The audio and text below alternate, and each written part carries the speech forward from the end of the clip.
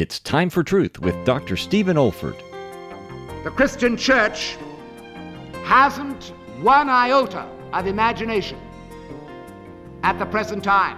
For if she had, we would be making an impact upon this country that was felt in every corner of every state, of every single city, of every town and village. Christ, in his church, released through the power of the Holy Ghost, even though we may form a kind of minority of the population, still constitutes the greatest force within the entire nation and government of our land. We are the salt. We are the light.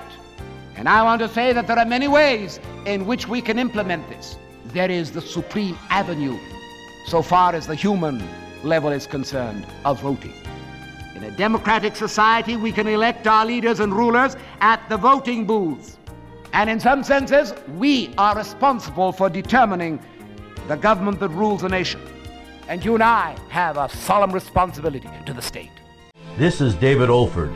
You have been listening to a message from God's Word delivered by my late father, Dr. Stephen F. Olford, who went to be with the Lord in the year 2004.